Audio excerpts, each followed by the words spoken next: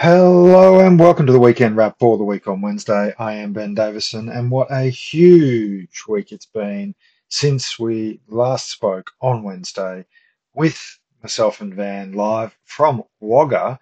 Uh, I have now returned home. Van is still in Wagga, and she will be doing the show from Wagga this Wednesday, and we'll do the remote thing again.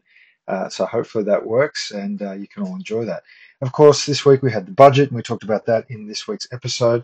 But since we did the episode, we've also had the budget reply. This is where Anthony Albanese, leader of the Labor Party and the opposition in Parliament, gets to give a reply to the budget.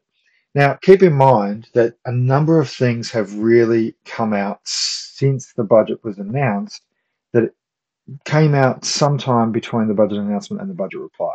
So, turns out baked into the budget is essentially real wage cuts for people over the next 2 or 3 years.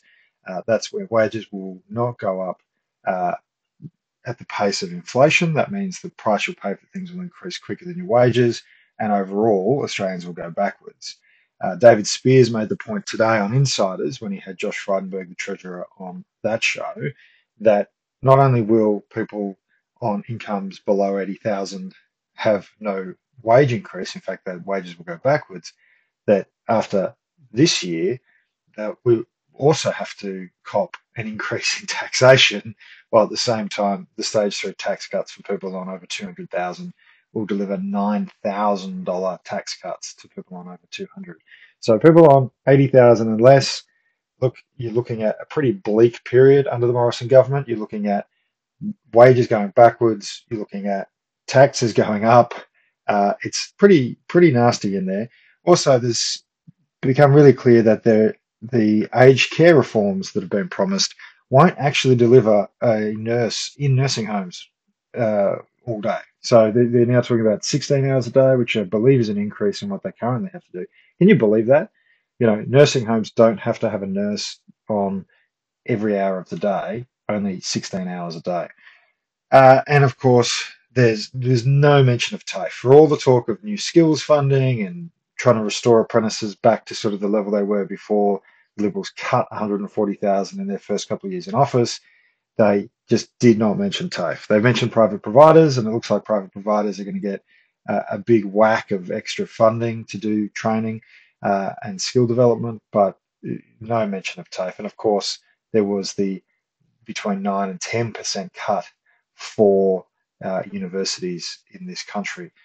And I want to put that into some context. What essentially the budget tells us is that the Morrison government will spend 40% more on private secondary school education than they do on universities in this country. 40% more on private secondary school education than on universities in this country. And over the course of this budget, over the course of the next 3 or 4 years, that will grow. That gap will grow from 40% more on private schools than on universities to 60% more on private schools than on universities. Now, that is a shocking statistic in my view. Anyway, that's just a couple of the budget nasties that we touched a little bit on Wednesday, but there was so much to get through. I just wanted to remind people they're they're really, in my view, the central tenets of this problem. Wages are going to go backwards. The Aged Care Royal Commission recommendations aren't being implemented. There's not going to be nurses in nursing homes all the time. They're just not going to be there.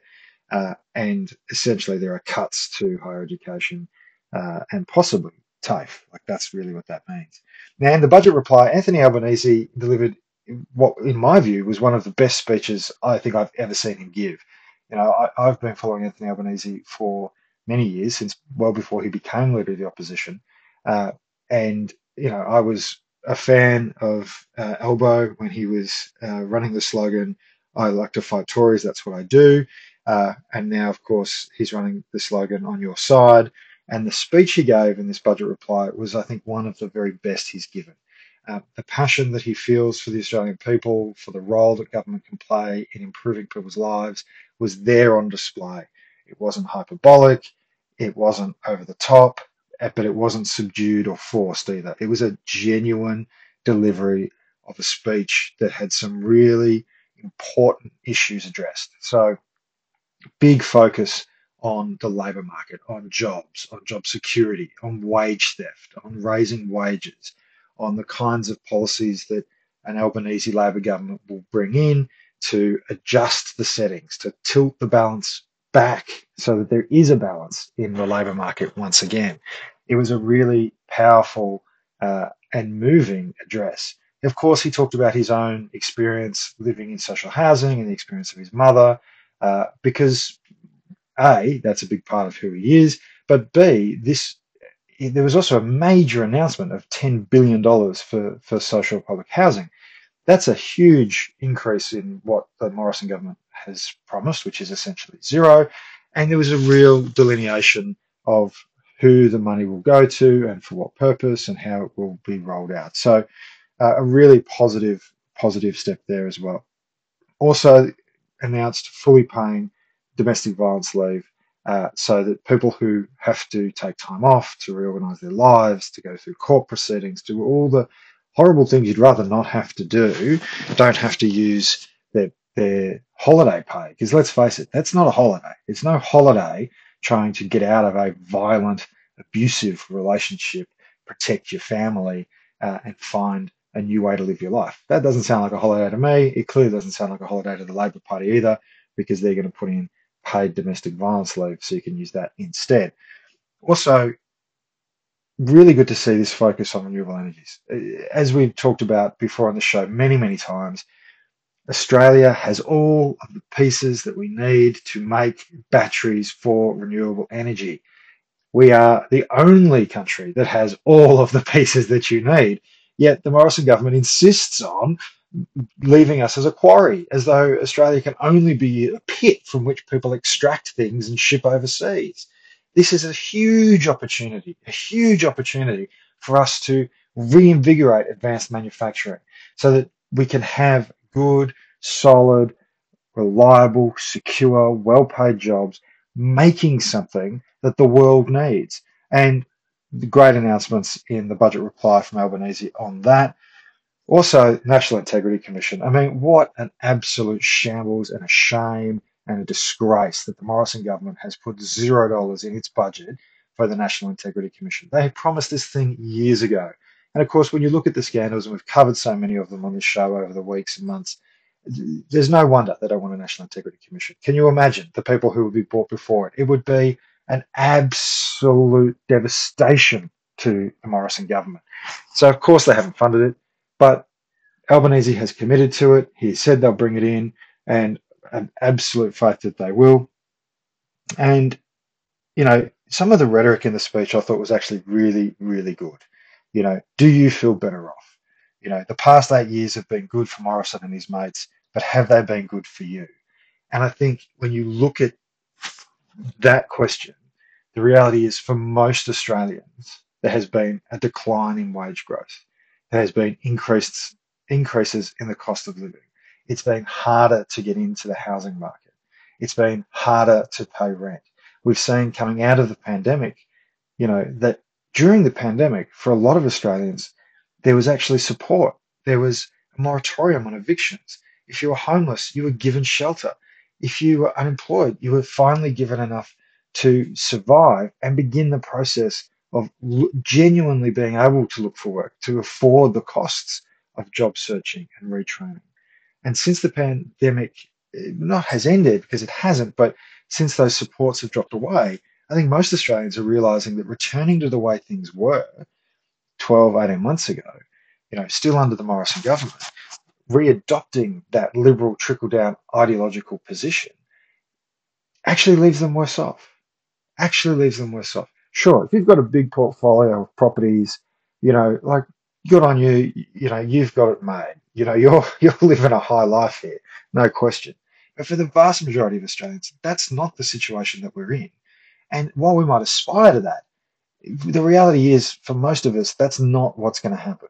Most of us are not going to accumulate 20 properties over the course of our lives. Think about the maths. If every Australian owned 20 properties, that wouldn't make sense, would it? So, look, personally, the past 8 years have been good for Morrison and his mates. But have they been good for you? Because if the answer is no, or the answer is not as good as they could have been.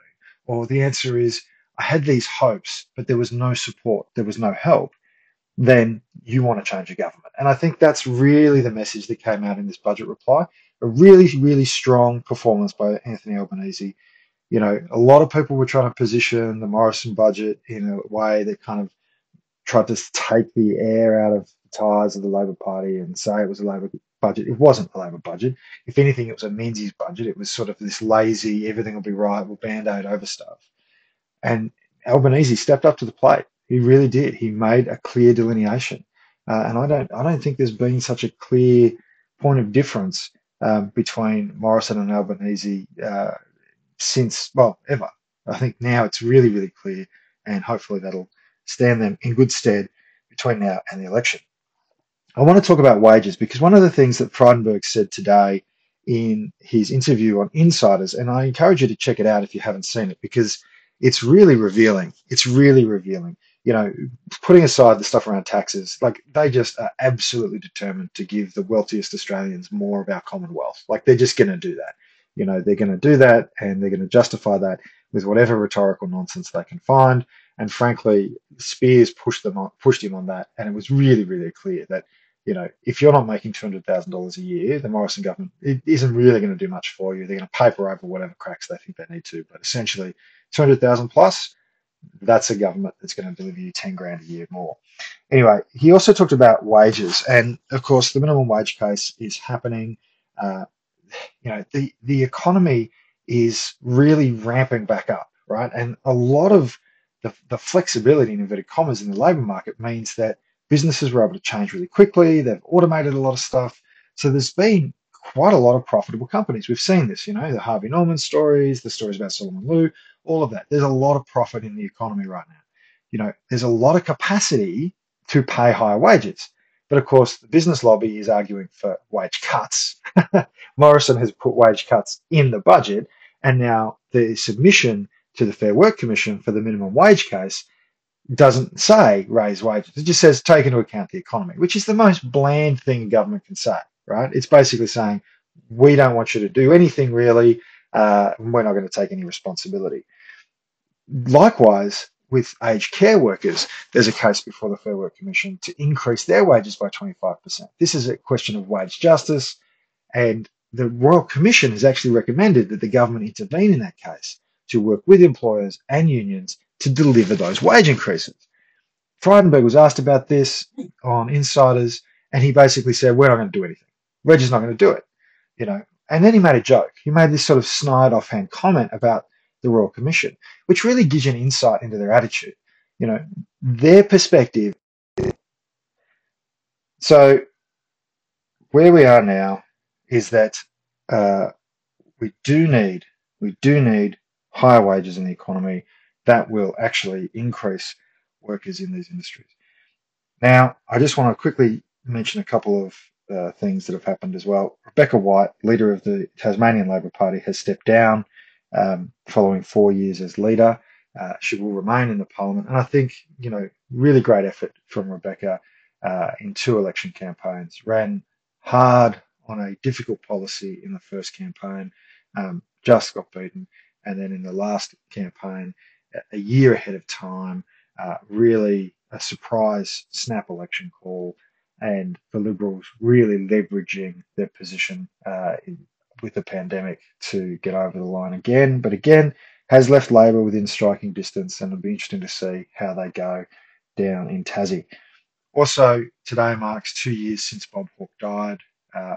For those of you like me who really admired and respected Bob, it was a difficult and terrible moment when he passed, and we all miss him very, very much. Bob Hawke, of course, elected Prime Minister in 1983, former President of the ACTU, an Australian legend for so many reasons. And I'd encourage you, if you get a moment, to just have a look on YouTube at some of the clips of Bob Hawke, whether it's singing "Solidarity Forever" at an ACTU conference, or the speech he gave about the Tiananmen Square massacre, or the fun larrikin things that he did as Prime Minister, as well as the really important reforms like Medicare, superannuation, and so many others. It's well worth checking out.